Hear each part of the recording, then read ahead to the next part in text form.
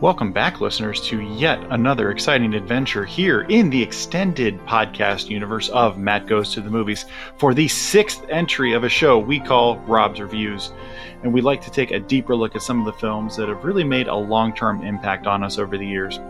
And while The Rocketeer won't make most people's top 100 lists, you won't find many people who don't have a blast watching it and remember it fondly.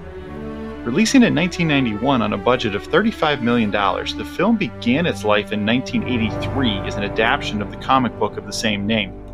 After years of bouncing around Hollywood, it was finally released with stars Bill Campbell, Alan Arkin, Jennifer Connelly, Paul Sorvino, and Timothy Dalton to final box office numbers of $46 million. Seen by some as just a toy and merchandising cash-in attempt by Disney, the film carries a 66% critical and 65% audience score, which I actually find really surprising because I don't know anybody who dislikes this movie or has a bad thing to say about this movie. So to help me take a fun trip down memory lane to visit a film I have not watched in, it's probably been 20 years. I am once again happy to be joined by my younger brother, Eric. So, Eric, welcome back to the show. Okay. So, The Rocketeer, before you watched it for this, when was the last time you think you would have realistically seen it? It would have been on VHS. Whenever that was. Yes. I mean, it was definitely VHS. Uh-huh. I don't own this on DVD. I definitely checked it out on Disney Plus, which, by the way, if you're listening to this right now and you're thinking like, hey, I've never seen this movie, I wonder what it's all about. Or if you're like, I have not seen this in probably also 20 years. I mean, this movie's 30 years old at this point. And if you're thinking to yourself, I really enjoyed that, I'm going to go check that out. It's on Disney Plus right now. Stream away, have a blast. You'll definitely enjoy it. You won't regret it. So we're going to move into our first segment here. We're going to call this Popcorn Time. So this will be spoiler-free thoughts. So if you're listening to this right now and you're trying to decide if you should watch this or not, the next segment, totally spoiler-free. If you haven't seen it in a while and you likely have forgotten most of the movie, that's fine. You'll be able to check this out spoiler-free and then decide if you want to go rewatch it first before continuing on with the episode. So, Eric, if you had to convince somebody who has not seen The Rocketeer to watch this, what would you tell them about it? Okay, so first I have to offer a little bit of a header into this. I neglected terribly in our past recording. I didn't talk about how Boondock Saints was a heist movie. It was a heist. This is also absolutely, supremely a heist. And this is actually out of our, what did we talk about? Like 6 episodes now? This is the first time. This is the first time in that number of recordings that I've actually prepared for this segment. And I tried to think of a better way to describe it, spoiler-free, than what the little lead-in was, what Disney had as a description, and I couldn't. They nailed it. So I'm just going to read it verbatim for what the little teaser was for Disney. It says, the discovery of a top-secret jetpack hurls a pilot into the path of a devious Nazi spy. What more could you want? I mean, if you're sitting down on a Saturday afternoon and you have time to kill, like, what else are you really looking for at that point for entertainment? Jetpacks and devious Nazis, period. You had me at jetpacks, and then you threw in the devious Nazis as a bonus. I'm 100% in. It was the whip and the cherry on top right there. It's right there. Nazis tend to be kind of a go-to for villains, both in film, TV, comics, video games, because you can just lay waste. Like, that's why there's so many World War II shooting video games out there, because you can, and same thing, this also works for zombies, by the way, because you can lay waste to as many zombies as you want to and nobody will bat an eye. You can do the same thing with Nazis, and it's just like, well, they were kind of Nazis, like they had it coming. They got the swastika and the Iron Eagle and everything. Yes. They had it coming. Everyone can unite against the Nazi. That's period. Yeah. It doesn't matter where you come from, what you believe in. Nazis are everybody's enemy, and so we can all rally behind Nazi killing or thwarting or foiling. And it's really probably the last time in world history that we will get a true evil just in an unarmed conflict, it might be the last time that we just get one side is clearly the bad guys and has no justification for why they're doing, like, you look at Or a other conflicts that have happened global since villain. then. Yep, you can kind of like, there's points to be made as to why they feel the way that they do. Saddam's kind of another outlier there. Like, there's really no justification for what he did. He was a pretty terrible guy, universally accepted as a terrible guy. But the Nazis as a group, it's just like universally a villain. There is no redeeming qualities at all whatsoever. So you can use them as movie villains all you want. They're perfect in that way. So if I was to try to convince somebody, man, this is a phenomenal adventure film. It's everything you want in just a fun action movie that is kind of pulpy a little bit. Like, it definitely shows its comic book origins. This feels Yes. very much like a comic book origin story film that we get, like one of the better ones, like not one of the DC ones that most of them are sadly pretty bad. Um, there's there's been some good stuff like Batman Begins was obviously phenomenal, and that whole trilogy, but a lot of the recent stuff from DC's been pretty bad. Poop. But like one of the good MCU origin stories, this feels just like any of those. You can truly see it. It harkens back to a time, and again, there's some nostalgia there. Not everything was always as great as people remember it being, but things were a little bit simpler. The heroes were easy to figure out.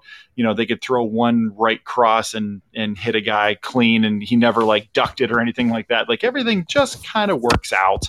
The music is great all throughout this. What a phenomenal score! I absolutely adore the score for this movie. It really hits the right notes all the time. It's really Um, it's kind of like it's whimsical, right? Like oh yeah, there's moments when it's like it's like Disney put their thumbprint on a similar style of like Hoosiers, right? Or like October Sky, or even there's moments where there's like Indiana Jones. Like, there's almost kind of a John Williams flair to it, but it still fits the era, because this is like 1938. This is like pre World War II, as far as America's involvement, and yeah. it does work. And I'll dive into this way more when we talk about the playlist. Yes, there's some really fun stuff here. Keep in mind, this is 38, so this is before Pearl Harbor. This is before a lot of stuff. We weren't really in the war yet. I think there was a lot of naivete about what was actually happening in Europe at the time that this was going on. There's kind of an uncomfortable history we have with fascism and Nazism in this country, and there was a lot of people that were walking around, prominent people in the United States actually, that were Nazi sympathizers. There's a long list. You can find it if you want. I'm not going to accuse anybody necessarily, but one of the ones that kind of lends himself to this film, Errol Flynn, was thought to have been a Nazi sympathizer, and that is who Neville Sinclair, the villain of this film, is heavily modeled after. You can definitely, I mean, it's obvious who they Yeah. picked to kind of model their villain from, although it's been denied that he actually was for a long time. That was kind of accepted, but there was other prominent people throughout the country, and I don't think necessarily everybody knew exactly the extent of the Holocaust. But that's a whole other thing for a whole other type of show. That's not really what we're doing. But I think it's important contextually to remember, like, we didn't really know everything that was going on at the time, which kind of makes certain things later on feel a little bit weird and a little bit out of place. But yeah, just getting back to this, it's funny to me how in 1991, when this movie comes out, some of the visual effects still really hold up. And I think a large part of that is because they didn't try to cartoon the whole thing the way that if this movie was made today, it would all be CG, it'd all be green screen, and it would look mostly terrible. Practical effects, I will die on this Yes. hill. Practical effects always look better. They work better. They Yes. transmit the feeling of everything you're trying to accomplish. Just, it's better. So I had a couple notes about this. Actually, I'm super pumped that you said it. I did write word for word. One of my notes says pretty decent visual effects. And then later, as I was doing a little bit of research, I noticed that the Academy of Science Fiction, Fantasy, and Horror Films USA, they actually were nominated. This film was nominated for a Saturn Award, multiple, by the way, but this one specifically was nominated for Best Special Effects. Ken Ralston from Industrial Light and Magic, which is where Lucasfilm and all the Star Wars stuff, that's where that comes from. You might have heard of Industrial Light and Magic before. I think they've done some things that have been important. So ILM is the player in that realm. And this, you're 100% right. It's such a great point that they really do a great job of making this believable. And you're watching it, and in not one point did I sit here and think that's fake. It just didn't seem that way to me.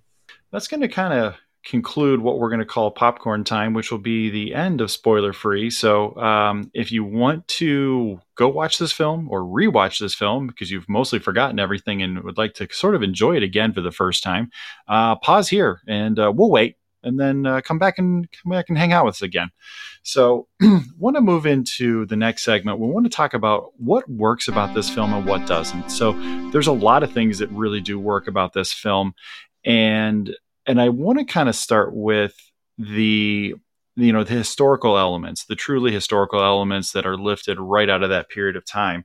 That as far as things that really work, and I kind of want to start with Howard Hughes, who was the original Tony Stark, Elon Musk hybrid, and was a real person, had a lot of really amazing things that he's responsible for, particularly with aviation. It is 100% conceivable that he would have been working on a project like this. Like, that doesn't seem like a stretch at all that Howard Hughes was involved in this. 100%. It's definitely conceivable when you find out some of the things that have been declassified about Howard Hughes.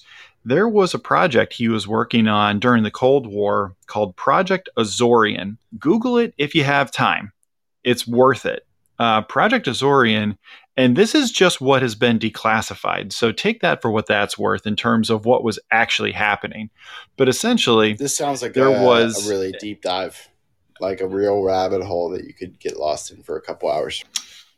At least a couple hours. So not only is it a deep dive, it literally is in the ocean because a Russian sub went missing and the Ruskies couldn't find it. They had and it was a nuclear sub. There was actually nuclear torpedoes on the sub. They couldn't find it, which is kind of a problem with nuclear material. So we kind of said, the United States, when I say we, let's go see if we can find it. We actually found it, and then it was a matter of trying to get it off of the ocean floor.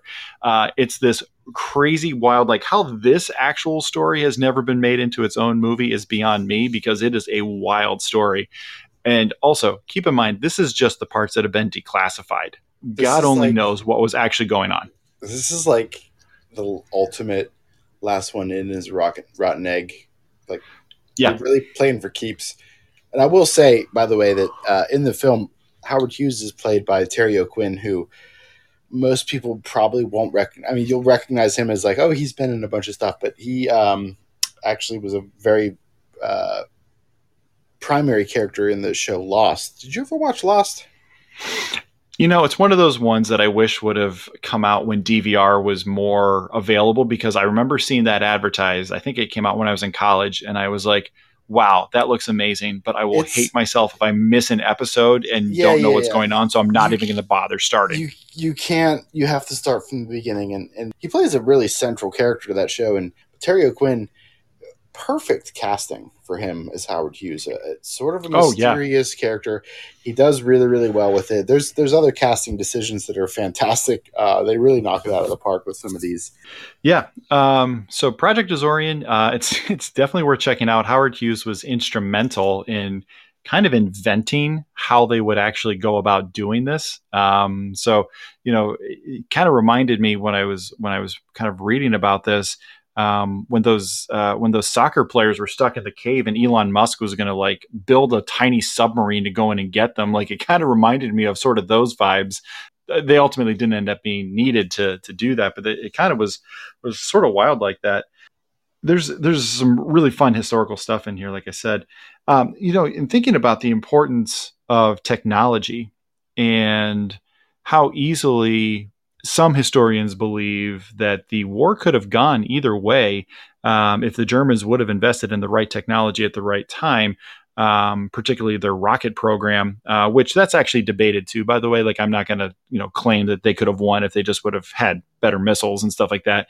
But that is, there's people that will debate that.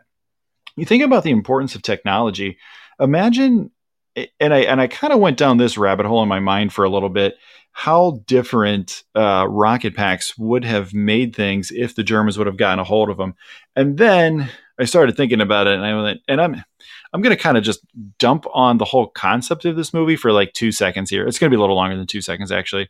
I'm pretty certain that if you put infantry guys in rocket packs, they would basically just be like skeet shooting. Like, it would just be flying targets. I mean, they had machine guns at the time. These guys would go down just about as fast as they would go up. Is there, other than maybe some paramilitary, some clandestine operations at night, like quiet insertion, quiet exfiltration, I can't see this being used on the traditional battlefield. I mean, am I missing something, Eric, or does this kind of seem like generally a bad tactical idea?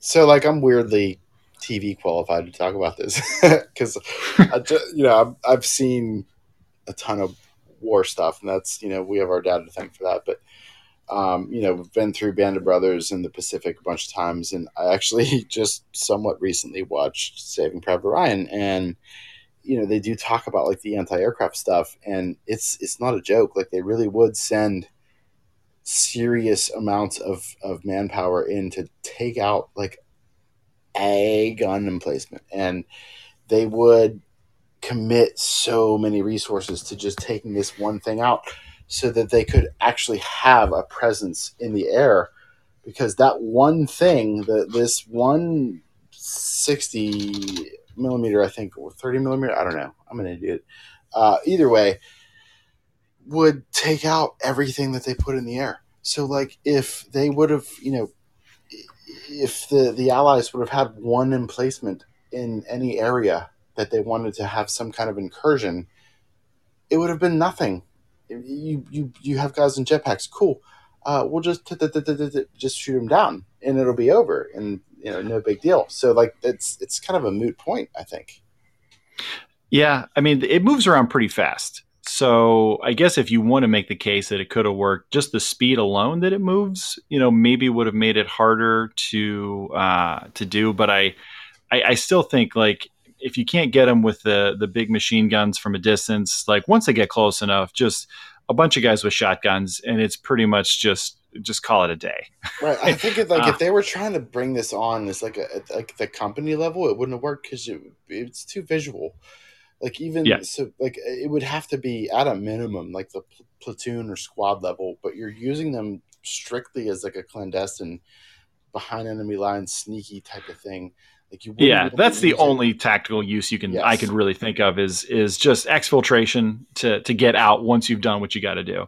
Because let's be honest, like, thinking about the actual military applications for things that already fly, like airplanes, they have armor on them for a reason, to like protect stuff, because they're kind of in the air and you can kind of find them fairly easily, and they don't really move fast enough, at least, especially at this time in history. By the way, there's like, and they show this in the movie a little bit, and there's some suspension of disbelief that's required, but like, there's a learning curve here.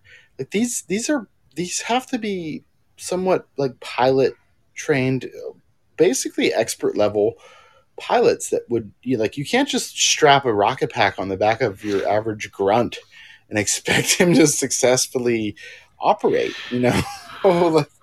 Right. Well, and that's, I think, so willing suspension of disbelief is important for a lot of the rocket stuff. There's some other moments that, because the movie is so fun and you're just enjoying it, and the music hits the right just emotion at the right time, you just kind of go with it. There's so many times that I think another movie like this, but not as good as this, I would absolutely rip to shreds at different points. But it's just so much fun, and it's I don't know necessarily that everything about it. Again, it's a comic book movie, so and it's made like a comic book movie. Even before those things dominated and made all of the money at the box office, like it still feels that way. It Doesn't this feels like it belongs as part of the MCU, doesn't yeah, and a lot of doesn't those this you just go with it. But anything else on the technology of the era that you wanna cover? No, I think they really did great because I think in 91 they probably had more at their disposal than they used.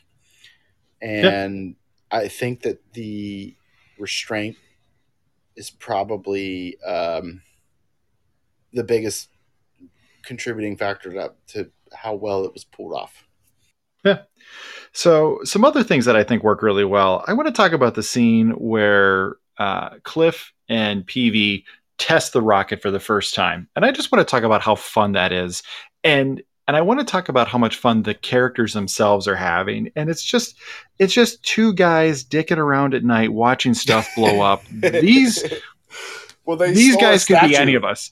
They Right. stole a statue first, which is Right. hilarious. They cut the statue down. I mean, this could be any of us. Like anybody statue- listening to this right now, this could have been you and one of your idiot friends when you This were is- like in high school or college. This is like your senior prank, right? Stealing a statue, Right. which, by the way, is a heist. Okay, so there's a little bit of a Right. heist in a heist.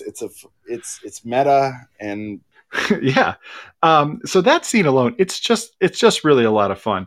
Like I mentioned, you kind of have to suspend a little bit of disbelief because man, he kind of figures out how to use this thing pretty quickly. Like there's still some moments where he's a little unsure of it that are played mostly just for laughs, but he kind of like becomes pretty first adept one- pretty quick.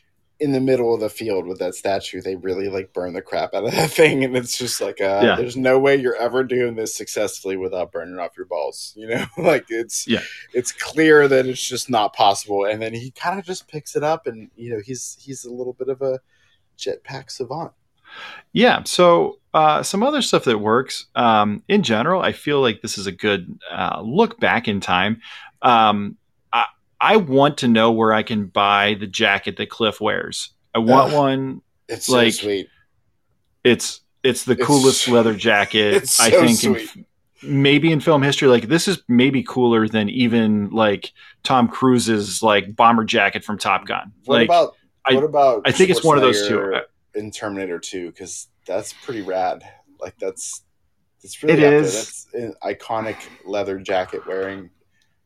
It's an iconic look, but It's Hall of Fame. it It's Hall of doesn't. Fame. Yeah, it doesn't separate itself from other jackets that you could find. This has got a different look, and it's It cool, does. and it's got the just double-breasted it- like button thing going on, which it's so Yeah. sick. It really is. I don't know that either of us could pull that off. By the way, you're way too tall and long, torso, and I'm way too Yeah. fat, so it wouldn't work for either one of us. But Yeah. somebody should try to pull this off and make it a thing. Listeners, if you know where I can find one of these, I would like you to email the show, mgttmpodcast@gmail.com, or interact Yeah. with any of our social media platforms. If you happen to know where I could find one of these, or if somebody recreates these, there's some unbelievable cosplay like creators out there, like not just the you people know that who dress up, but the people who actually manufacture this stuff.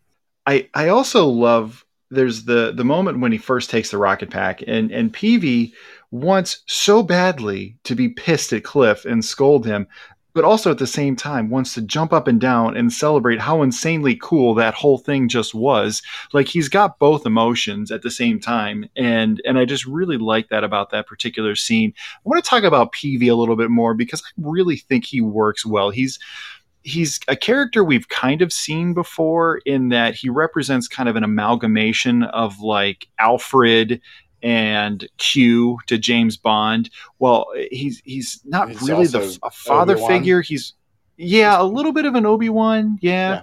A little bit of that mentor, but more of a friend than a mentor kind of figure. He's really a fun character, and I really enjoy him. And I like that kind of like genius character that can kind of figure out the thing that even the super genius couldn't figure out just because of one little thing that was overlooked. I really enjoy this character overall. Yeah, so like part of really great film is character development, which we've talked about. We've talked about this a lot. Great film develops characters with other characters. And I think Clifford's character development draws very heavily from Peavy. Like, you learn a lot about Clifford by the way that Peavy interacts with him, right? Yeah. So Yeah. I think that helps drive home. Like, he's, Clifford is the all-American boy. He's the captain of the baseball team, and he's got the varsity jacket, and he's the prom king. Like, that's the dude. He's still a freaking dork. Let's not mistake ourselves. But like, Peavy he adds an element to the character of Clifford where he sort of is an adult, but he's also like adolescent, and Peavy's sort of guiding him through that. And it's actually it works really well. It's very cool. I love that you talked about the comic book aspect of it, because they do sort of crunch a bunch of issues into, like, by issues I mean like issues of comics, like physical comics that you're holding in your hand. They squeeze a bunch of that into a short period of time to try to explain their relationship together. And like, they show that like Clifford is kind of an immature adolescent, jockish dork at the same time, but like Peavy is his compass, and that's what guides him. And I think it really, the acting and the writing, I think it despite this being kind of a hokey Disney movie, it's kind of masterful. Yeah, I think there's a lot there. I think we learn more about Cliff through Peavy than we even do through Jenny. I think, but I still like with her. We'll go ahead and talk about Jenny at this point. I like that she's not just a damsel in distress. No, she's not. No, she's capable. She's smart. She's not going to tolerate her boyfriend kind of sucking at being a boyfriend. Like, that's not okay. She's not just going to stand for it. So yeah, I really like the way that she's written, and she's principled, and she stands on those principles. And like, you as an audience member, you can trust her character. Like, her moral compass is there, and you see it. And she is like, so like, and again, I'll get into this later with my playlist explanation, but like, just the visual of her is the classic pinup girl, right? It's 100%. She's very. As soon as you see her in this movie, it's, if you had to say, if you were trying to explain to somebody like what that look was, if somebody wasn't familiar with it, you could just do a Google image search on Jennifer Connelly from this movie, because that's the definition of what that look is. She's quite. They did a phenomenal job with her hair, makeup, just her casting, her costuming, like, and she does a phenomenal job with the role too. She does. She's a great actress. She did get nominated for Best Supporting Actress for a Saturn Award, but she did a great job, because she kind of helped correct some of Clifford's thinking, and because he does like the regular typical idiot boyfriend stuff. Like, we as dudes, we screw stuff up. We're dumb, right? Like, we don't know. Yeah. We don't know any better. If you're a woman who has a boyfriend who's an idiot, just take this apology from me on behalf of him. We don't know any better. All right, we're sorry. He's sorry. I'm stupid. He's stupid. Okay, it's not our fault. It's just how it works. We suck. We're not good at it. And like, Cliff shows the tropiest of tropes, right? Like, he does the dumbest stuff as a boyfriend, and like, he gets jealous at the drop of a hat. And I mean, who wouldn't? Timothy Dalton, who plays Neville Sinclair, who, could you come up with a douchier name than Neville Sinclair? So, well, not only just that's the douchiest version of a 1938 actor name that you could think of. Yeah, so like, perfect creation of a villain by the team here. But like, she has at no point, like, she has some kind of admiration for him, right? But like, she is at no point like completely smitten with him. She's not. Yeah, she catches him. Yeah, like, she catches him with his lies. There's no roll of the dice, she could fall for him at any moment. Like they kind of tease you with it a little bit, but like as a Yeah. character, she's never ever even approached that point where she would consider it.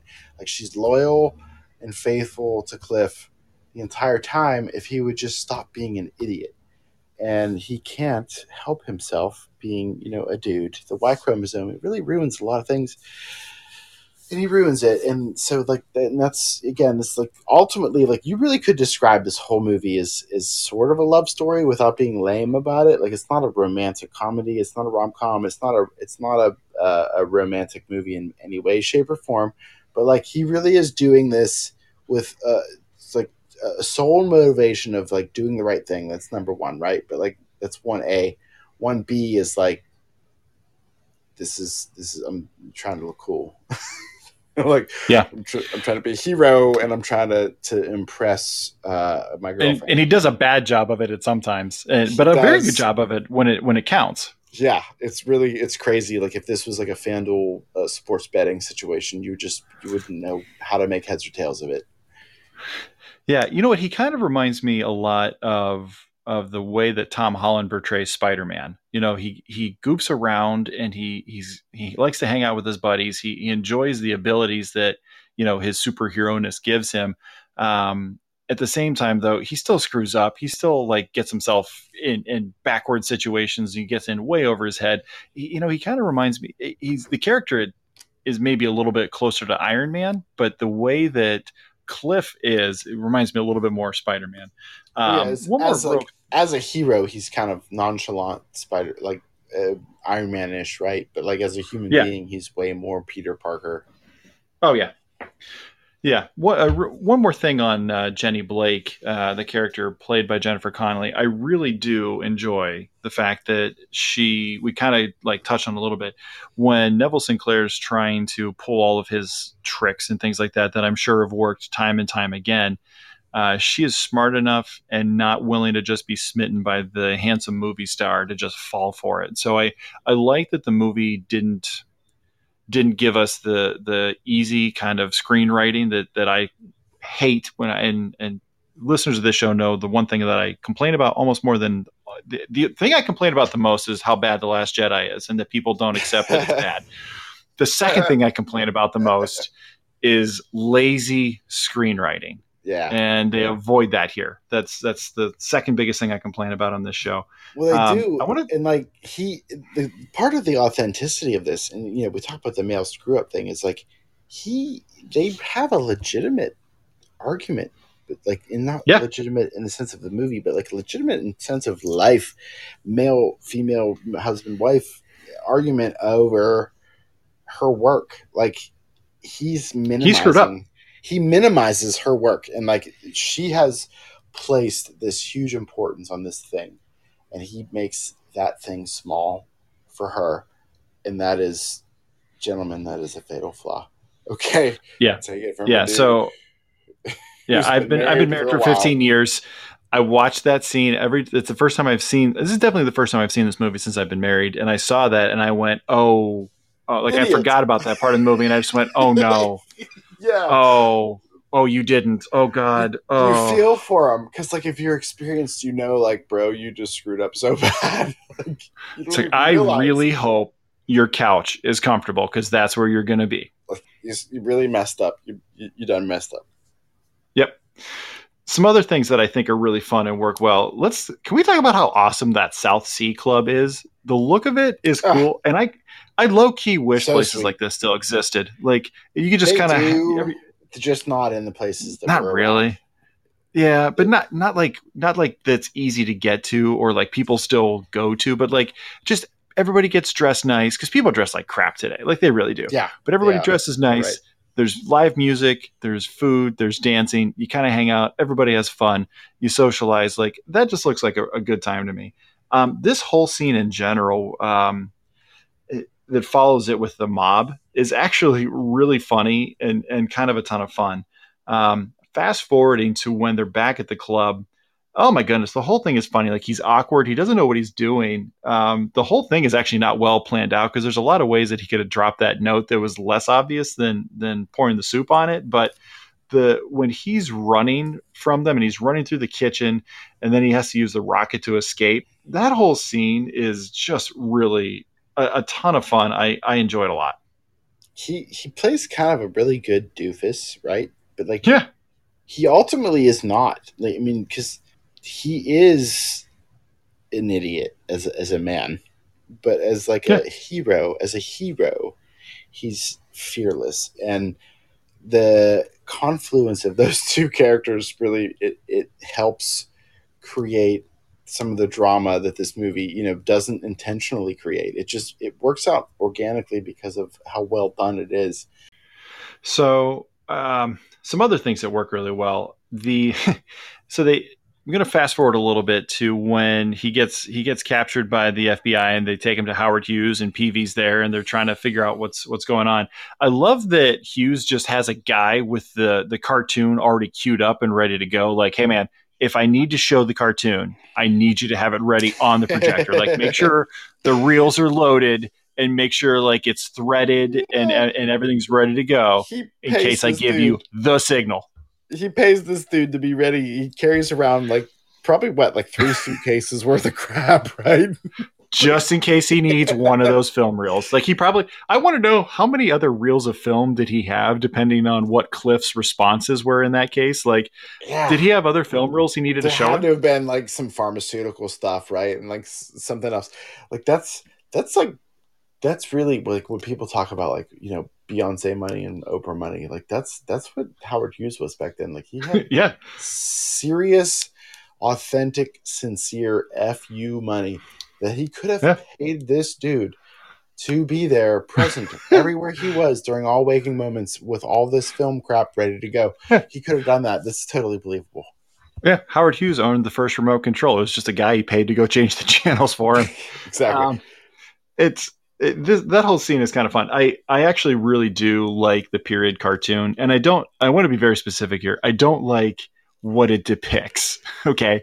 But in terms of how they use it and show like this is kind of what those things look like back then, those propaganda films, I think it was really well executed and really sets the tone for the period. So I kind of like that too. Yeah. Well, I mean, that was such a big part of the Germans' effort was the propaganda machine. They really were focused so heavily on that to try to turn people's emotions and loyalties through propaganda. And it's really good material to look at. You know, if you have time to do a deep dive into YouTube, you know, just look at World War II propaganda. Or if you want to see propaganda, you can pretty much just open any social media platform that you want. There's plenty of it out there still to this day. Anything with an influencer involved is straight up propaganda, I promise. Yeah. Eric, anything else you want to talk about that works, or do you want to get right into your favorite scene? Oh, let's roll with it. What's your favorite scene? Go ahead. I'll let you start. Despite the fact that I think the fight scenes are pretty crappy, I do think that so if you take each fight scene as an individual play or act itself, the climax of the fight scene itself is pretty sweet. The fight on the Zeppelin it's not great as far as a fight scene goes, but the whole scene itself is so cool. So I think that's the climax of the film. So I think that's probably going to be my favorite. It's my favorite scene as well, with a close second of the moment he has to escape from the South Sea Club. I just enjoy kind of the nuttiness of that. It's very implausible, just like his escape from that moment where he's being held by Howard Hughes and the FBI. That whole escape is incredibly implausible, but we just don't really care in this kind of movie. Like you're not supposed to care that anything that happens is implausible. Like the rules of physics just kind of go right out the window, and you just go, oh, but I'm having fun, and the music's good, so you just roll with it. There's a lot of throwaways here where you just don't have to be that invested scientifically into it. Right. One other quick thing I will mention. Holy cow, the goon they find for Lothar.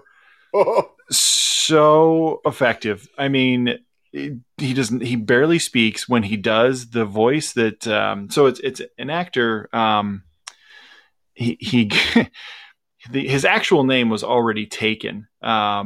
In the film actor, the Screen Actors Guild. I almost said the Film Actors Guild. That's from Team America World Police. That's something completely different. Yeah, very different film altogether. So he decided, because he was 7 feet tall, so his agent told him to go by Tiny Ron Taylor so that he would have kind of a different listing in the registry. The choices they make for him in terms of just his line delivery, the prosthetics, all of it, just, man, that guy, he is that classic, larger than life comic book henchman, like, that doesn't exist in reality. I think just even little notes like this guy helps set the stage or helps set the table that this film isn't supposed to be taken as reality, because people like that don't really exist. He is. So, like, my first thought when I saw him, besides the fact that, I'm not kidding, I have truly had nightmares about this guy. Okay. Like, he is, his face and his voice, his size, his presence, that is nightmare fuel. As, again, yep. I'm 5 or 6 years old at the point when this movie comes out. But, like, if you, way before my time, but still accessible for me at a young age, Dick Tracy. That's the first thing I thought of whenever I rewatched this to take notes on it. This is a Dick Tracy villain right here. Yep. Where he's somewhat fantastical, right? Like, there's a little bit of fantasy element to it. Yeah. But not so much where you feel like you're watching like Aliens or like Total Recall where somebody has 3 boobs. Like, it's just this giant ugly dude who's paid to be a giant ugly dude. And that's what he does. And he's good at it. He's extremely good at it. It's so effective. And like, the most poignant part of his character is his lack of dialogue. The things that he does say speak so much louder, like, because of the fact that he doesn't say anything else. And like, when he's talking, he's like, his voice, he just, he's questioning people. He's very direct. He's not asking you, your name and your life story. He just wants to know about the rocket. Like, that's how he says it. And it's so serious. Yeah, and Paul Sorvino, who once again plays a gangster in this movie, even has a line about how he broke his guy in half, and they kind of, it's maybe a little dark for a Disney movie. It kind of comes pretty naturally to Paul Sorvino, doesn't it? I think that maybe he really was involved in some stuff. Might have been. He's good at it, though. We're going to go ahead and move on to some things that don't particularly work about this movie. There's not going to be as many, because it's certainly one that we enjoy. But right out of the gate, these are the worst Foley effects of gunfire I have ever heard on a film. My God. Ever. There are better. I didn't even write that down, but the moment that you said Foley, I was like, oh yeah, that was garbage. They're so terrible. Bad. I'm fairly certain what they did was they went to Toys R Us, which was still a thing back then, and they went down the military gun aisle, and they grabbed the first thing they found, and they just recorded whatever sound that made, and went, that's probably good enough. It's Bang. It's inexcusable. It's bad. But like, it could only. The sound wasn't even that was terrible, but like, the timing was also so crappy. It was really bad. It was bad. It could only have been suggested and approved by people who have never actually heard what real guns sound like when they are fired. I don't accept any other answers on that. So it kind of a minor thing. It doesn't really hurt your overall enjoyment of the film. There's kind of this weird moment later where, when they're filming the fake movie with Neville Sinclair, they have to reset the whole thing because somebody blew a line.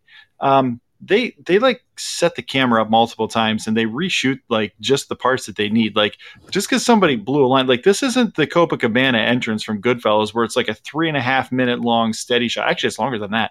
Like, they reset. Like, they wouldn't use the same camera that was filming all the action to film the close up of her saying that line. Like, even as a kid, I knew that, and that scene always just, it seemed weird to me. Like, how does Hollywood not know how Hollywood works? It felt Well, weird. it was dramatic for the sake of adding a dramatic element to it. They could have done better. So that to me, like the fight scenes, they don't work. But honestly, they don't need to work. This isn't a Tony Yeah. Jaa or Jackie Chan film where I need to believe. That's not what you're there for. Yeah. Right. This is 100% not why I'm here. I'm here to be entertained, and the fight scenes are not necessarily a main course or entree in my entertainment. They're an aperitif, and so if they suck, it's okay. Yeah. Kind of sticking around in that same period of the movie, when Cliff shows up to talk to Jenny about the rocket, why does he need to see her at work about that? Like, I know he can't, like, it's 1938. He can't just like text her and be like, "Hey, I got this big thing to tell you about when you get home." But it's like weird. Like, why does he have to like go interrupt her at work to talk about this thing? Like, I don't know. It just kind of seemed weird, and it feels more of like a plot convenience It is than 100%. anything that actually makes sense. But also, again, just to be devil's advocate, it plays on him being an idiot.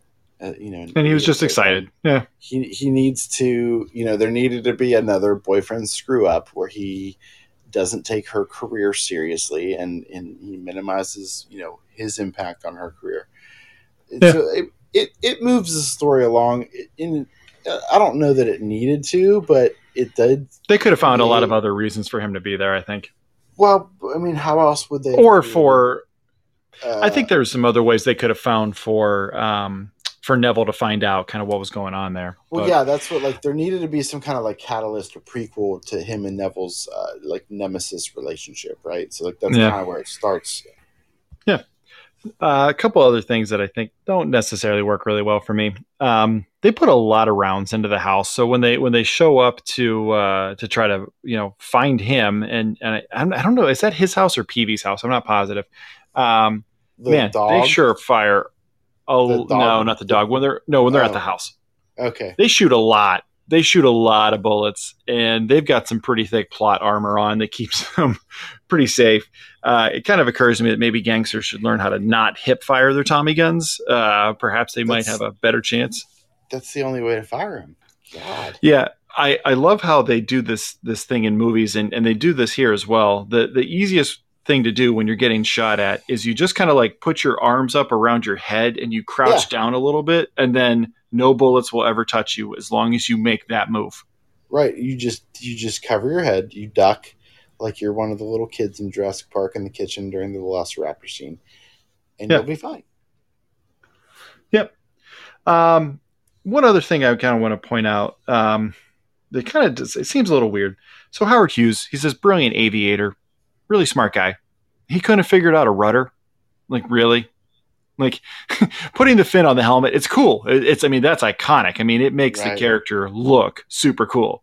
Pretty sure Howard Hughes could have figured that out. So that's a minor thing. Minor. That's the one thing that he couldn't figure out with the jetpack, right? Yeah. Minor. That doesn't really bother me all that much. Let's go ahead and just get into least favorite scene then. What is your least favorite scene?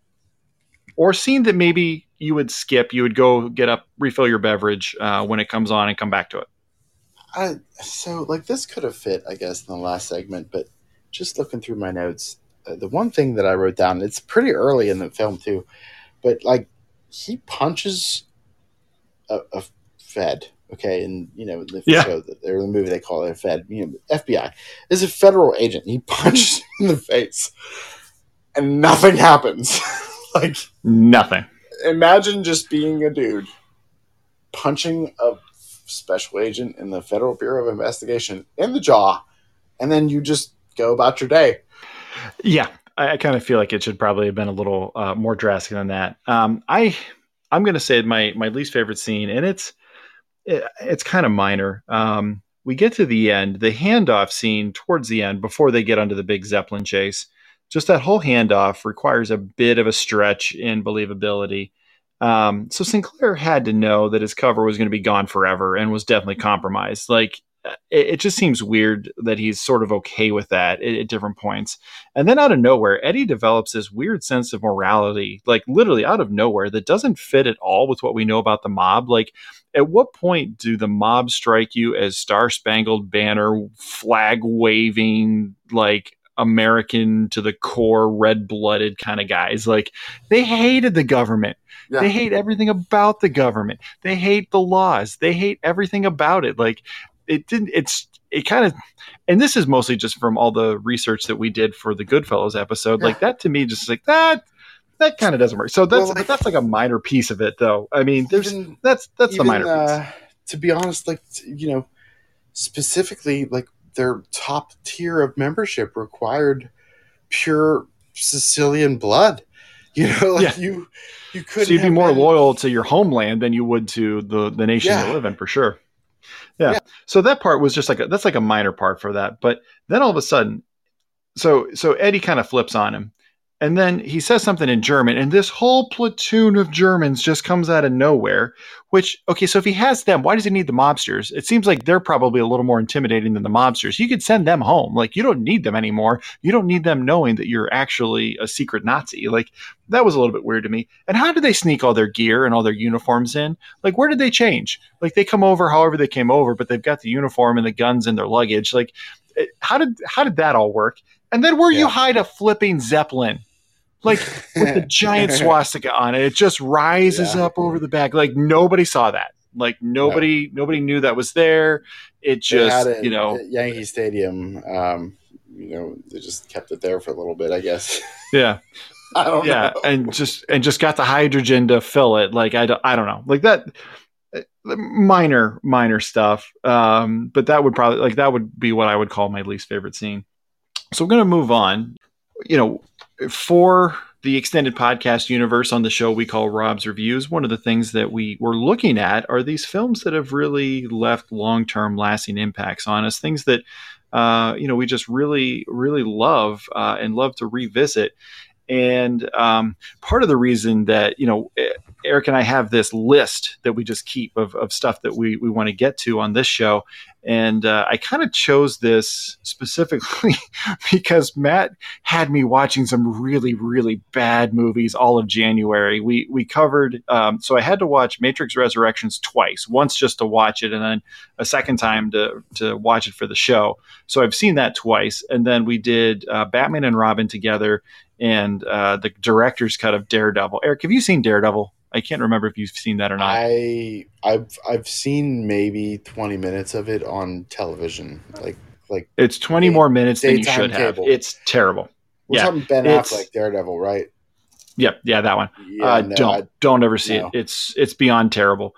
So I've been watching some really, really bad movies for the sake of podcast this month, and we kind of picked this one because I haven't seen it in a really long time, and I really wanted to just kind of have some fun and watch something that was just a total blast to get into.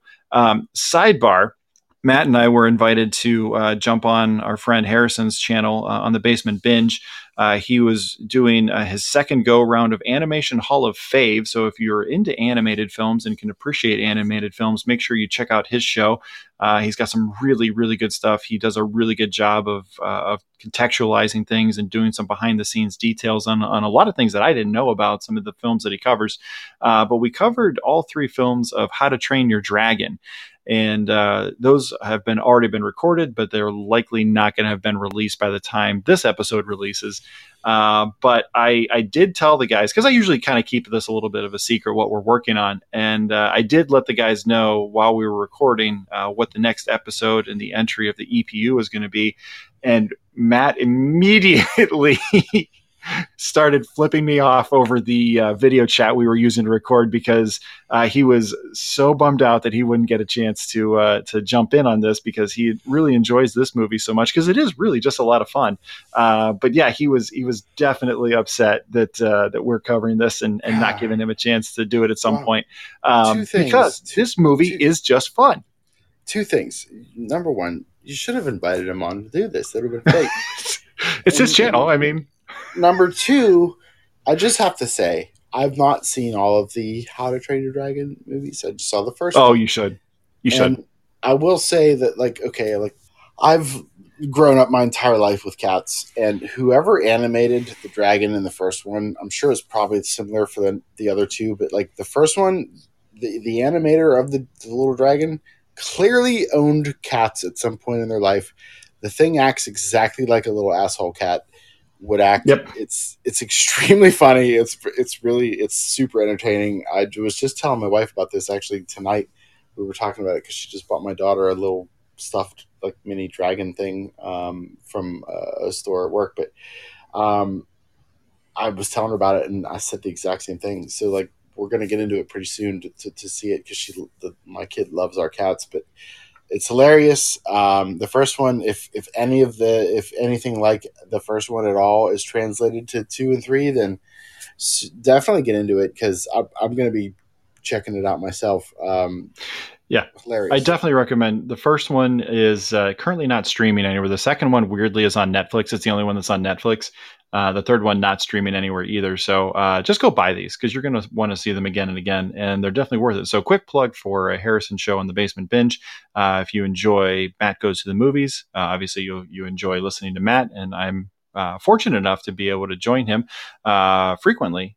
So if you enjoy listening to our banter, go check out the Basement Binge for 3 great episodes with Matt and I jumping on with Harrison as well on How to Train Your Dragon.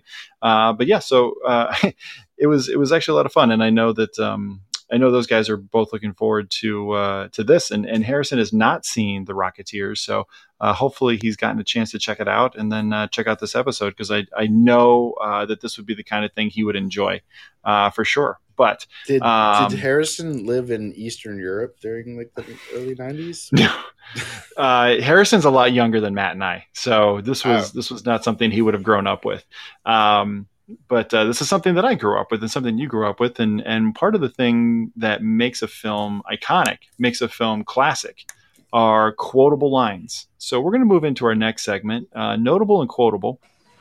And there's definitely some really, really good ones from this movie. There's not a lot, but the ones that are here are fantastic.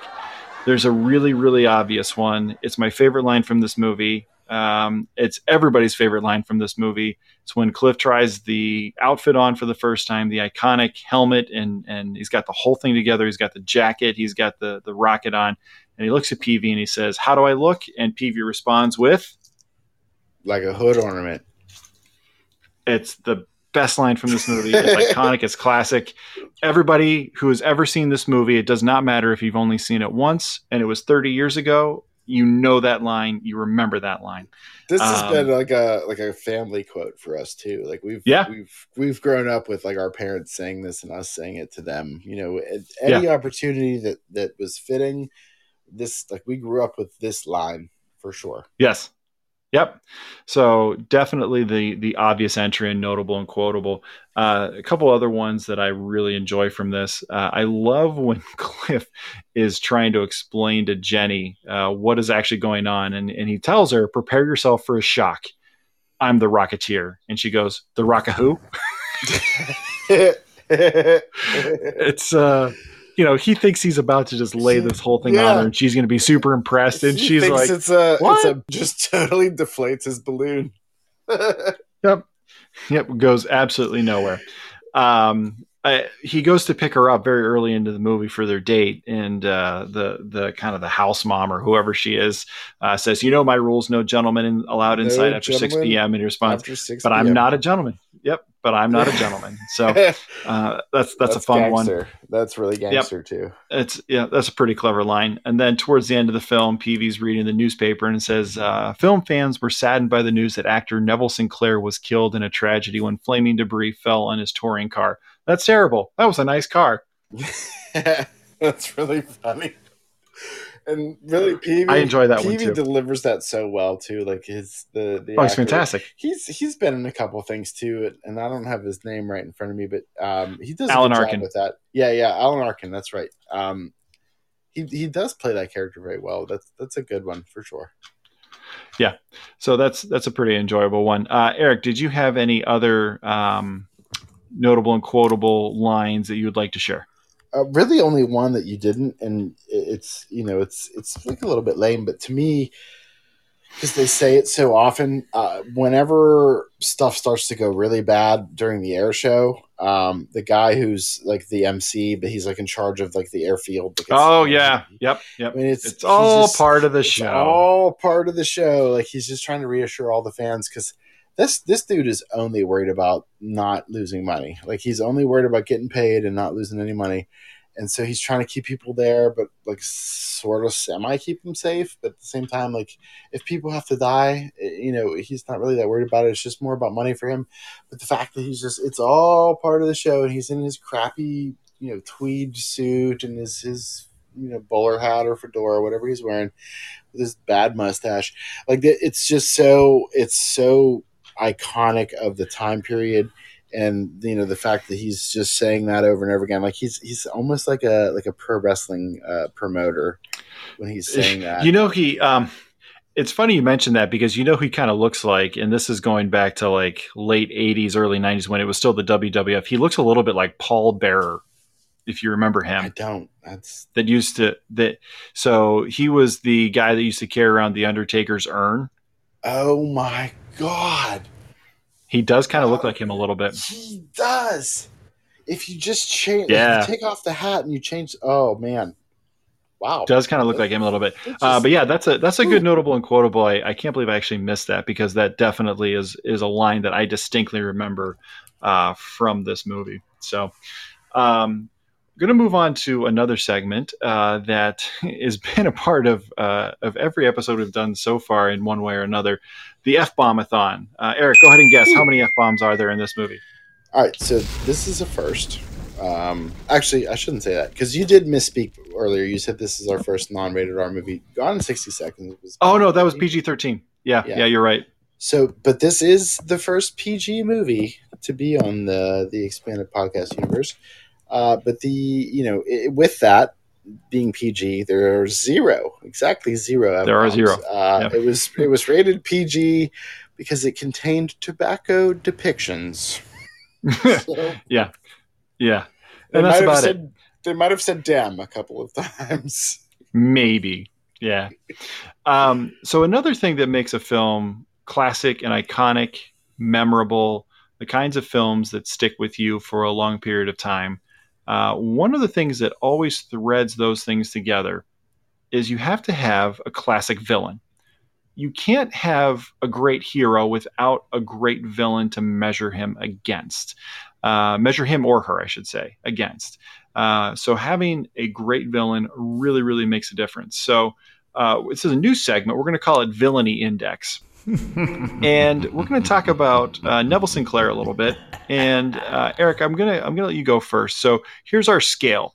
On a scale of 1 to 10, with 10 being, I mean, if you have to think the most iconic villain in film history, there's one answer and one answer only. And if it's not Darth Vader, then you don't know what you're talking about. And it's just, everybody can have their own opinions. But if you don't agree that Vader's the best villain in film history, then you're just wrong. It's just wrong. Accept it. You can have your opinion. You're just wrong. You're objectively wrong. So he's 10. And I'm going to say King Koopa from the live-action Mario Brothers is a 1. Wow! You didn't prepare me. That's the scale. Where do you rank Neville Sinclair as portrayed by Timothy Dalton? Oh my God! All right, so I would say 2. However, I don't want to, because he's dangerous. Like he's a influential dude, right? He's got money. He's got connections. He's got a network. Can we also talk about the fact that he just apparently keeps chloroform in his pocket at all times when he's on a date, just in case he needs it? Because he pulled that out to use on Jenny at the dinner they were at, like real fast, like out of nowhere. Like that thing just came out. Like he didn't have to like go find the bottle, dump it out. Do you not? No, I don't. That's good because you're actually a human being and you have feelings and moral fiber. So he just pulls this thing out of nowhere. Like he had that ready, and his technique on it was practiced. Like he's done this before. I'm gonna give him a 3 because like as an individual, if you separate all other things, cut all ties, as a human being, he's barely a wet noodle. So like he's not dangerous, but like as a character, as an influence, he could facilitate serious problems, because of his money and his connections. So like he kind of rises above the wet noodle of a one or a two. So I'll give him a three. I mean, he is, first of all, the name, we've talked about this. We said it earlier, but the name Neville Sinclair, if you were to name a douche, like I would pick, like, let me just write Neville Sinclair. Hi, my name is Neville Sinclair. I'm going to slap that sticker name tag right on a douche. That's it. Yeah. I actually think he's a little bit better maybe than you do. I think the fact that he's a secret Nazi infiltrated into Hollywood society, I think automatically gives him a little bit extra, because we just love to hate Nazis. Like we love to hate them. They're so hateable. They're so punchable. I think that there's some things working against him, using the cheesy lines from his movies and thinking that she wouldn't. He's obviously done that before. Like you can see how easy and practiced that came out too. Like, yeah, I mean, total. At some point, Chris Hansen was going to catch him with a sixer of Mike's Hard Lemonade, thinking he was going to meet up with like a 16-year-old. Yeah, very likely. Yeah, that's probably like later on in life for him. I could definitely see that. He does kind of hold his own in the action scenes. He's not afraid of shooting. He's not afraid to throw a punch. In fact, he throws a better punch than our hero does. And he's probably unnecessarily confident in his abilities, because dude puts the rocket on and jumps out the window without even asking for so much as a tutorial or like, hey, what does this button do? Like if you're going to play Madden with a friend for the first time, like you're going to at least give him a rundown on like, all right, here's the pass button. Here's how you, which shoot, like if you're grenade. Yeah. Which one's the aim down sights button? Like he doesn't even bother. He just like, all right, well, I'll see you, and I'll figure it out later. This is a thing that could burn your sack right off of your body, and he doesn't even ask one question. Nope, just all right. I'm jumping. So, scale of 1 to 10. It is Timothy Dalton, and he was James Bond for a short period of time. Yeah. And the fact that somebody who's portrayed James Bond can be kind of this sleazy but effective villain, just on the, I'm going to give him a 5. I got him kind of right in the middle. You changed my mind. I'm going to give him a 4. I'll retract my previous 3. He's a 4. Yeah. He does. I was going to say, like, he doesn't really have a manifesto, but he does sort of have he does give a speech. He does talk about, his belief and stuff.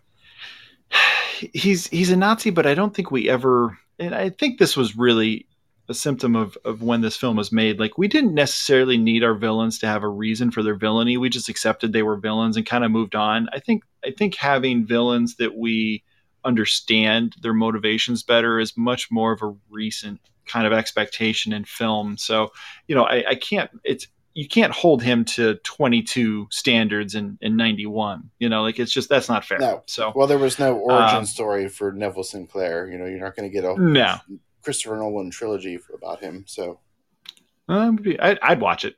So some other things that make a film iconic.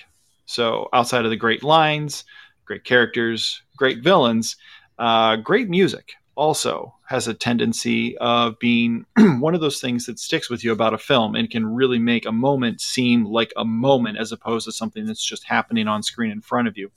So something that we've done in every episode so far that we've covered is we've talked about the music at one point or another. And then we've actually got this next segment that we go into. It's called Eric's Extended Podcast Universe Extended Playlist. Go! And for each of our previous episodes, Eric has gone through and curated a series of songs that he combines into a Spotify playlist that you can search for. And those are all linked in the previous shows that we've done. So it's a combination of great music used in the film effectively, and then just if you like that, here's some other things that are kind of in a similar vibe or similar artist that will appeal to you. Now, this film is completely a score. It's an orchestral score. There's not any background music per se outside of the score of the film. So, Eric, what have you got for us? Because this will be a little bit different than the previous Yeah. ones you put together. So this is another first. I mean, we've got our first PG movie. We've got our first Disney movie. I want to say it's our first non F bomb movie, but like Gone in 60 Seconds, it was PG-13, so they could have gotten away with the one F bomb. Um, however, this was tough. We talked about this. We talked about this when we first started talking about like, hey, what are we going to do next? And we said like, okay, once we settled on this, it was like, oh, what kind of music am I going to do for this? Because Yeah. I try to stick to if it's a period piece, I want to try to focus on a little bit of music from the time period and include some stuff that is actually in the film and or in the official soundtrack. So this was tough. Like you said, it was an orchestral scored film. There were like two things that I wrote down while watching it that really were they were cool. Like there was a clarinet solo that they were watching on TV that I thought was really cool. And so I was desperate for inspiration, and I was trying to just pay attention to stuff throughout my days. And all of a sudden, something hit me. Um, I decided that because this is a ultimately, if you really boil it down, this is a superhero slash hopeless romantic kind of love story, right? This dude, do you think he would have done any of this stuff if he didn't have a girl that he was trying to, impress? Probably not. Um, Okay. he probably would have Unlike, saved. He would have saved the clown pilot at the beginning, but outside of that, he wouldn't have done any of the right. rest of it. So, like, he's not going to strap on a rocket pack and do all the stuff he's doing unless he's got a girl that he's trying to impress. So I took the sort of the romantic love motivation element, and again with the comic book thing, like to be honest, there is a weird darkness to this movie for it being a Disney movie. There is some kind of sort of darkness, and so I really just felt I heard a song. Um, it's called "Freak Like Me," and it was on a TV show I was watching.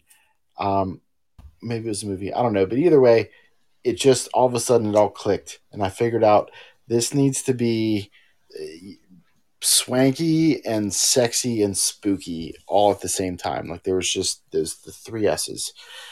And so I created what I thought was like just a lot of really good, like distorted guitar and some stuff that is like, to keep this PG-13, there's some really good love making music in here too, along with some blues. There's some blues elements to it as well because it just sort of fits with what we're talking about with this stuff. But there's some really good. It's not anything you. I promise you've never heard a playlist like this before. Um, Please check it out. I'm actually really proud of this one. I listened to it probably 4 or 5 times after I made it. It's really good. There's some White Stripes on here.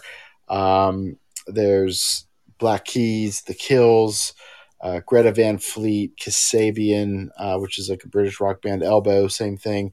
Radiohead, Zeppelin, Massive Attack, Imagine Dragons, Bad Company, Goldfrapp. It's really eclectic, I would say. So you think back to some of what we've done so far. And by the way, if you're interested, these are available for each episode that we've done so far. So we've done Fight Club, we did Goodfellas, The Big Lebowski. We followed that with Gone in 60 Seconds, which is a gem that a lot of people have kind of forgotten about. Our most recent episode was on the Boondock Saints. There are playlists available for each of those. And you find those by going to Spotify. And you can also click the link. Matt has those at the bottom of each of the show notes episodes.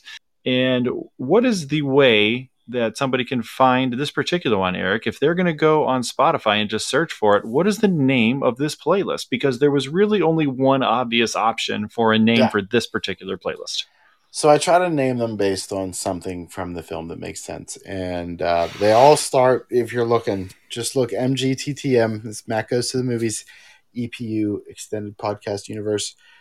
Started off your search like that, but this one is called Like a Hood Ornament. Because what else could it be? It couldn't have been anything else. So we're going to move on. So definitely check those out. It's a very eclectic mix. I really like it. I listen to actually a lot of these playlists when I'm not listening to episodes of Matt Goes to the Movies or The Basement Binge.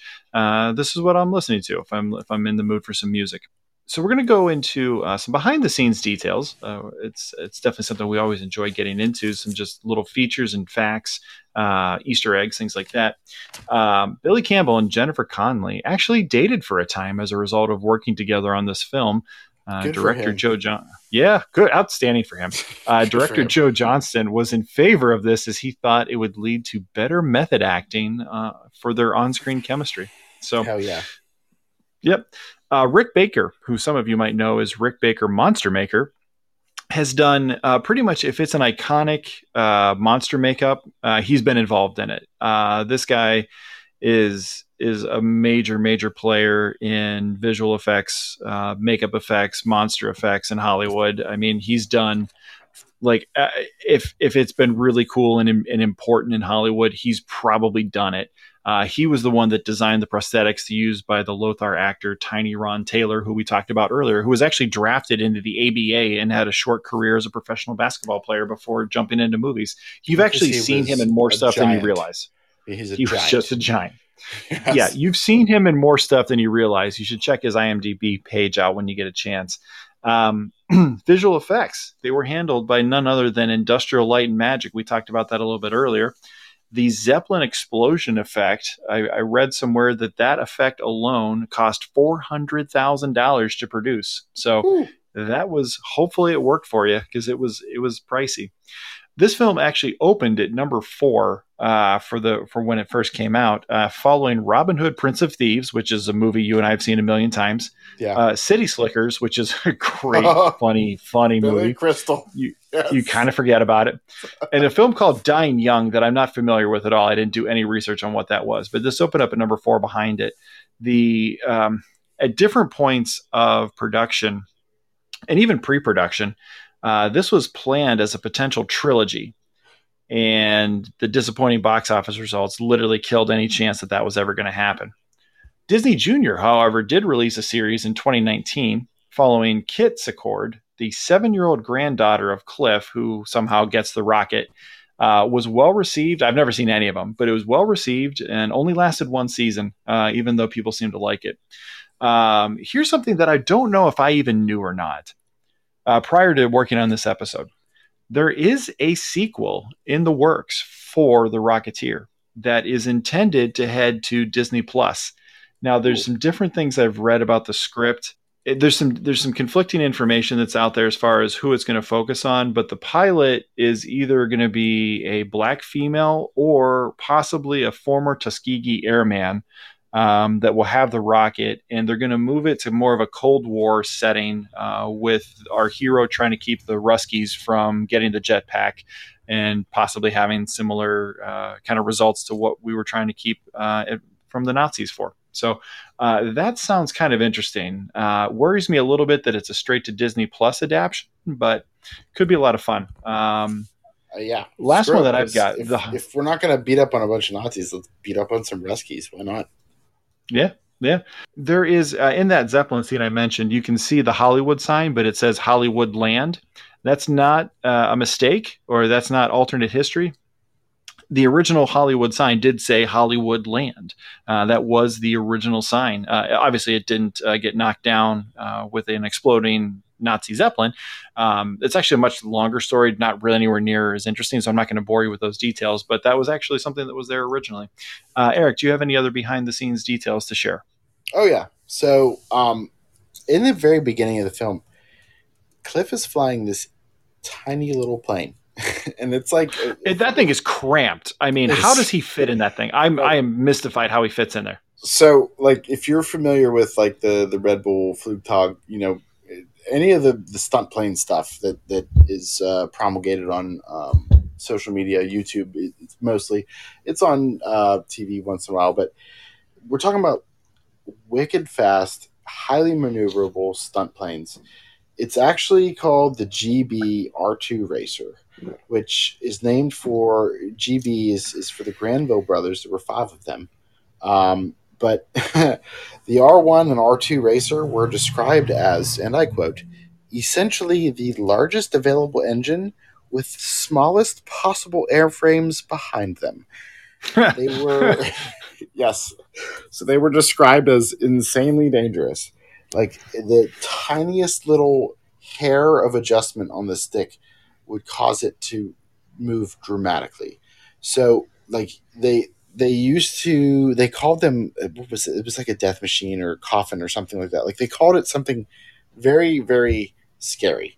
And you had to be pretty much a maniac to even sit in one, let alone be good at it. And so, like the fact that he was flying this, it's basically like a cockpit and wings and nothing else. Like there's the start of the movie, you just look at this. How is this thing real? Like there's like no tail on the end of it. It's just this giant engine and a cockpit.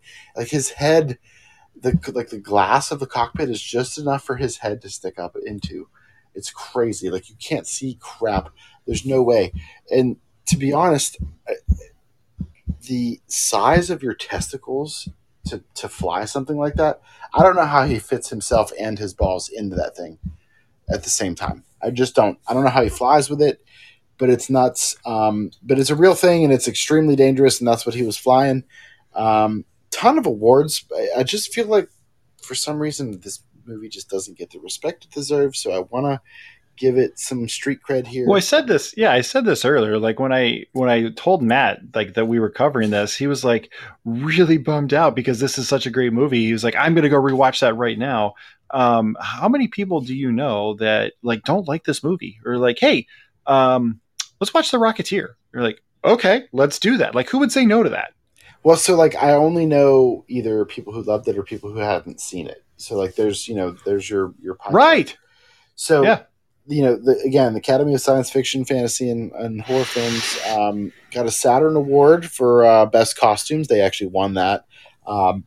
They were nominated for the Best DVD and Blu-ray Special Edition release in 2012. Nominated for the Best Sci-Fi Film in 92. We talked about Best Supporting Actress nomination for Jennifer Connelly, Smoke Show. Nominated for the Best Special Effects, Ken Ralston with ILM. In the Hugo Awards in 92, nominated for Best Dramatic Presentation. And in 2011, they actually got a nomination in the Satellite Awards for Best Youth DVD. Just wanted to throw those things out there so that you know that we're not just talking about some stupid picture of our childhood. Did you look into, moving on from the awards, did you look into any of the alternate actors to play different roles? So alternate castings is something that is a very popular segment here on Rob's Reviews, and I've got a couple of them for you. All right, so Cliff, because I wrote them down, so I'm ready. So Cliff could have been Kevin Costner. Yes. Matthew Modine. Uh-huh. Those two were heavily considered. I could definitely see either of them here. I'm going to assume Kevin Costner was not available because he was doing the Robin Hood Prince of Thieves film we talked about prior. They were both unavailable, actually. Yep. Yes. Other options for Cliff: Dennis Quaid, Kurt Russell, Bill Paxton, who really thought he was close. Emilio Estevez. Bill Paxton could have done it. I think Bill Paxton. I think Kurt Russell could have done it. I think Quaid could have done it. I don't know if I see Emilio Estevez, and I think I see him just as too comedic. Yeah, I don't see him in this. He's not. He doesn't have the serious like hero chops. As far as I think he's too funny. Yeah. Johnny Depp was rumored to be considered. That was Disney's favorite, actually. Yeah. And Vincent D'Onofrio also turned it down. Billy Campbell I like in this.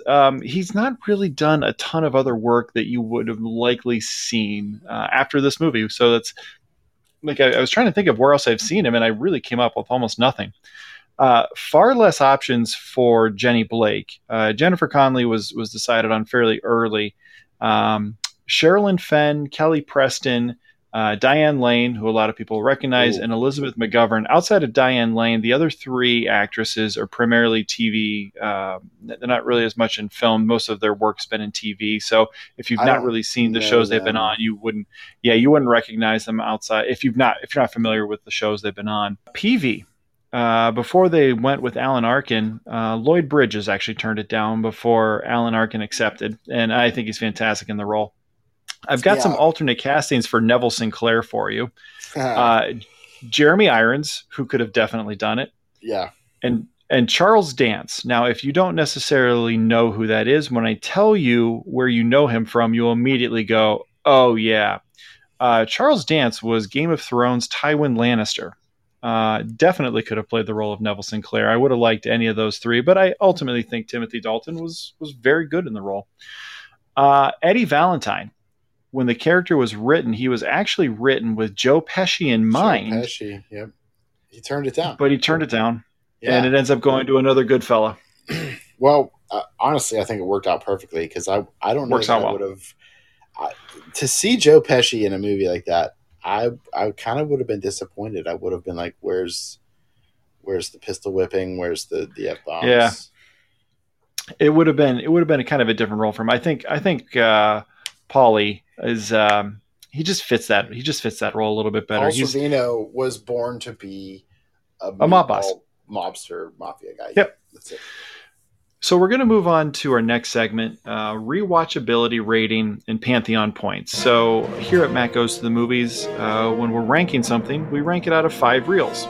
Well, when we're talking about movies that have really meant something over a very long period of time, a 1 to 5 reel rating system, just doesn't work when we're cherry picking our favorites. So these are all 5 reel movies for us if we're ranking them that way. So we had to come up with something a little bit different. And here at Rob's Reviews, this is kind of how we use it. So we give it a rewatchability ranking. It's a scale of 1 to 5. 5 being I would watch it start to finish every time, locked in. 4, I put it on and play with my phone in between scenes I love. 3, this is background noise while doing housework.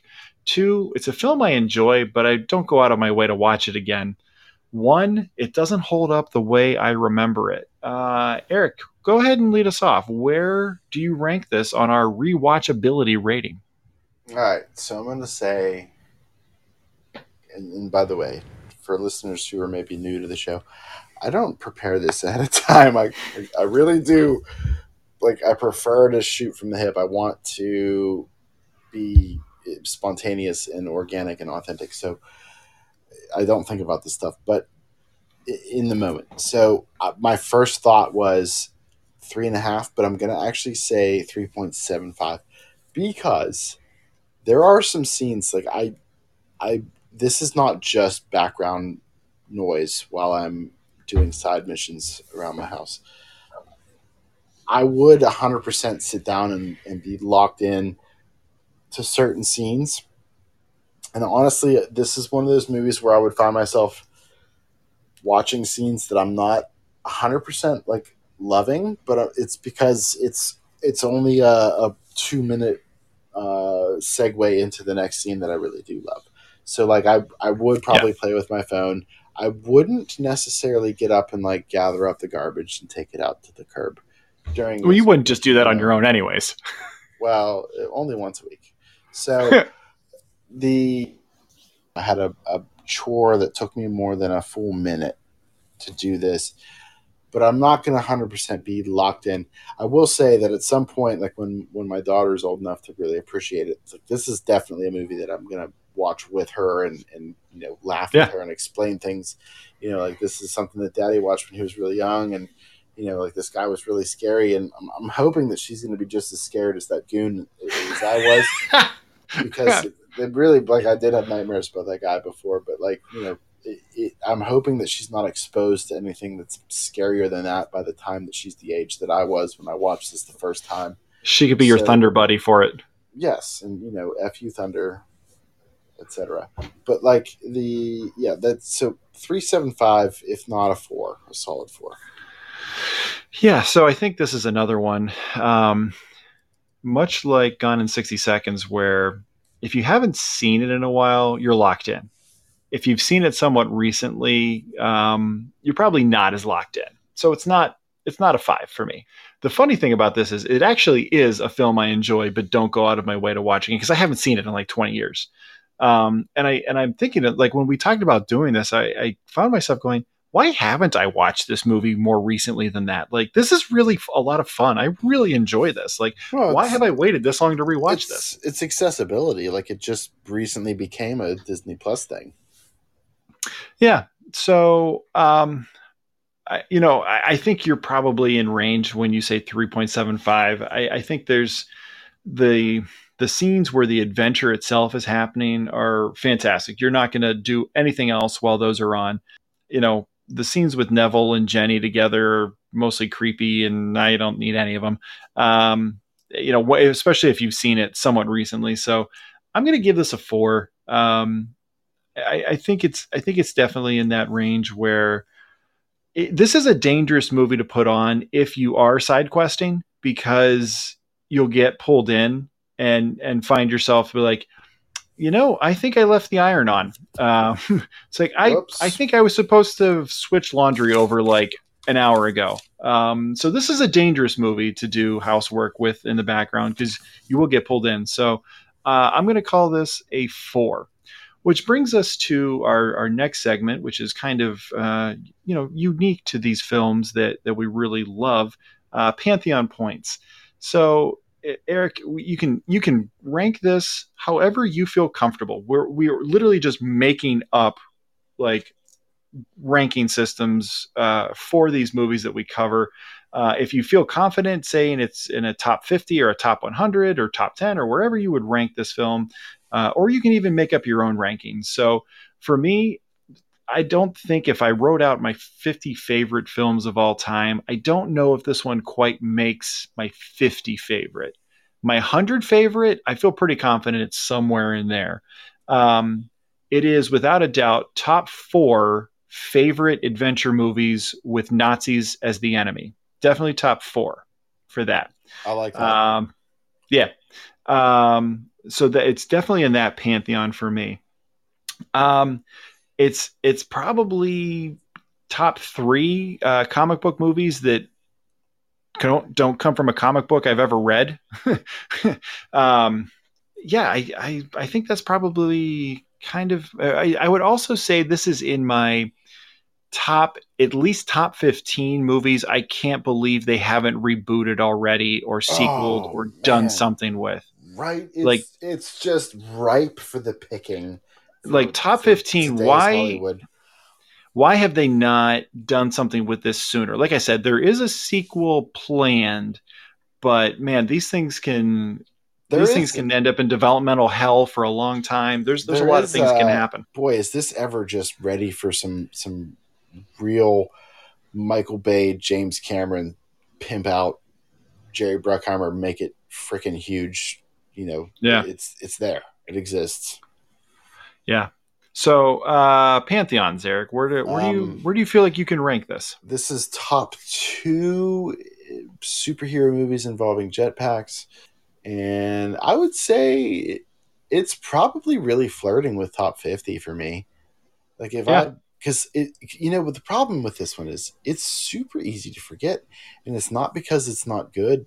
It's probably Well, it most doesn't of the end people. up on any great lists of movies. Yeah, Like you'll never nobody find this on talks about anybody's it. list. Nobody No, ever. and I It's one don't of those understand that. things that people don't talk about, but when you do bring it up, if you do bring it up, everybody agrees with you. Like, hell yeah, this is sweet. I love Rocketeer because, like, and honestly, we talked about the leather jacket, right? Like that's like Funkmaster Flex, so sweet. But the helmet, how freaking rad was that helmet? Oh Even though yeah, he did legitimately look like a hood ornament, the helmet was sweet. It had the little slots, in the eyes and the mouth, and like the way that it swept rearward with a rudder, in the back, the fin part. It looked so sweet.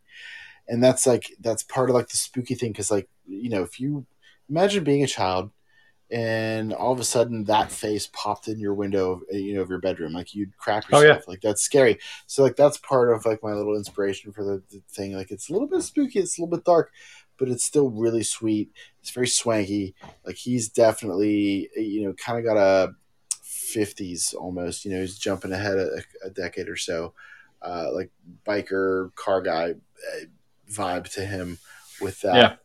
But it's I mean, it's such a cool ass costume. It really is. And so I think that it would, if I had the full function of my brain, I would 100% include this in my top 50. And I might exclude some other ones that are probably more talked about, but like this is, I think that it's just been kind of done dirty by a lack of PR, not necessarily bad PR, just a lack of it. Yeah, I think this is one of those ones that not enough people remember, and it doesn't get discussed for being the fun that it is. So that's going to do it for the Rocketeer. But before we go, I want to just make sure listeners know all of the things that are going on here at Matt Goes to the Movies. The big show is covering something kind of different for the channel. Top 100 video games. We've already sent out the first 25. So, of course, Matt, as you know, is hosting. I was fortunate enough to be able to jump on with him. His son Brandon was able to join us as well. It's kind of interesting, some of the games that are the same on both of their lists. And there's definitely ones that have appeared on my list just in different places. It's kind of fun to see. By the way, Matt is completely wrong with his placement of GoldenEye. He has it in his bottom 25 of the top 100, and that's just inexcusable. Eric, I know that one's going to completely blow your mind that Matt had it in his bottom I 25. don't even know what to say. Just move on. Right. It's just best to move on. So make sure you check that out. That is available right now with the next 3 episodes coming likely by the end of February. Could possibly stretch into March depending on some scheduling things. I have not seen a final schedule from the program director here at Matt Goes to the Movies, but we're going to be recording those remaining episodes soon. Like I mentioned before, you can also hear Matt and myself with our friend Harrison over on his show, The Basement Binge. That is typically linked in the show notes. You can go check out his channel. It's very, very similar to Matt Goes to the Movies. Just a guy who loves movies, is passionate about movies, loves talking about movies. So definitely check out what he has going on. He's got some really good stuff. He just finished up with, prior to going on the How to Train Your Dragon binge, he covered all 3 Kung Fu Panda films, which are really, really fun. It's a good time, not just a family movie. It's a movie that adults can enjoy just as well. So make sure you check that out. Eric, in support of Video Games Month here at Matt Goes to the Movies, what do you have? You prepared some kind of ranking for us. What would you like to share? Any gaming related rankings to contribute to the video game discussion here happening at Matt Goes to the Movies? Okay, so first and foremost, I am a gamer. Like, let's just establish that I'm a gamer. I'm a freaking gamer. Unbelievable, embarrassing amount of hours actually spent during my college years Yeah. playing Halo 2. So I'm looking at my list, and I was looking at how many games I have on my list that I know for a fact I have over 100 hours into. Yep. It's a lot of them. Like, it's a lot. here's of the them. other thing that's somewhat embarrassing, but at the same time, it's a kind of a badge of honor. Like the amount of platforms that I've played the same game on. So like Skyrim, Right. I've played several times on several different consoles. So like for me, my love, like my deep affection for video games is almost always going to be tied to it's nostalgia for me. And it's the same way for movies too. And this is why we're doing this. Like the movies that we grew up with as kids. So like that's going to be like what dominates my uh, memory and ranking of video games. It's going to be how does it tie into my nostalgia? How much do I love the memory of this game? Because and there are games like you can remember that were better than that. Playing them now, it's like it's not so good anymore. But it doesn't matter because while I'm playing it, it's making me feel like I'm 8 or 9 years old again. So like for me, the top couple, and it's probably the system, the console that is most nostalgic for me, that's tied most to my positive memories, is the Super NES. You got Final Fantasy III, the US version, the Japanese version, and PlayStation and Vita and all that is Final Fantasy VI. But it's absolutely, without a doubt, a lot of people say seven's the best. They're wrong. It's 3/6. Absolutely the best. Chrono Trigger also on that console, just freaking phenomenal. Um, Maximum Carnage was probably one of the best beat 'em up games ever. Extremely difficult, which is how it should be for a beat 'em up game. Um, the N64 is probably next for me as far as nostalgia goes. I don't know how you can get better than GoldenEye. I know that it's not the Godfather of first person shooters that actually belongs to Doom and Quake, Duke Nukem, those PC games from the Golden Age. But it certainly is the Godfather of competitive multiplayer first person shooter. Playing 1v1 proxy mines in GoldenEye, that is the pinnacle achievement of all gaming. If you're going to do competitive multiplayer, that's everybody's got a story about GoldenEye. Or everybody's got a preference. Their map, their weapon type, whatever it is. Everybody's got something with that. Obviously, nobody picks Oddjob unless you're a little bitch. But the NFL Blitz was another one for the 64. Holy crap. Do you remember Christmas when we got the 64? Yep. And we went to grandma's and Blitz was definitely featured. Oh my God, NFL Blitz on the 64. That was really kind of like it before its time, because there wasn't there wasn't a violent sports game that point, and it was like excessive. I mean, it was cartoonish, it was campy, but it worked. It was fantastic. It was super fun because there was definitely a skillful football element to it, and you could create your own plays and stuff. Like it was way ahead of its time. It was really really good. A lot of really cool niche games on the 64 that like maybe not a lot of people played. Winback was fun. Hybrid Heaven was really cool. Blast Corps, awesome. Star Fox, Mario Kart. Obviously, you can't not talk about those, but um, that's, I mean, in terms of next gen type consoles after that, I was always an Xbox guy, so Knights of the Old Republic, like anything Star Wars is going to work for me as long as it actually is good and doesn't suck. So KOTOR 1 and 2, freaking fantastic. Loved Halo 2 was obviously a campaign and multiplayer. Holy crap, did I spend some time in the multiplayer. And then you've got the Xbox 360. That's when Oblivion, the Elder Scrolls series, Oblivion came around, was really something completely different. That I mean, I just recently played Morrowind, which was super cool, but I kind of paused it because it just doesn't have the advancements, that you get when you go to Oblivion. It's hard to work through. You really kind of have to be in the mood to do it. It really reminded me of. Do you remember King's Quest on the PC? Oh yeah, So it just seemed like this generation's version of King's Quest. Like it was dated. It wasn't that good, but Oblivion was awesome. Skyrim obviously is unbelievably great. I was never really a GTA guy until 4. And then obviously when 5 came out, played the crap out of that. So those were fantastic. I spent a ton of time lately though playing NHL. My buddy and I play the crap out of NHL. Not ashamed of it. Love co-op though. Gears, any Gears game. Gears of War is probably one of the weirdest. I shouldn't say weird, but like one of the anomaly type franchises where the campaign and Gears actually got better from each iteration. Like Gears 1 was unbelievable. It was so different and so good. And then all of a sudden the campaign for Gears 2 was like, oh, here we go. We're going to one up ourselves. And then you don't expect that generally. But then for a third entry, it got better again. Just it's unheard of.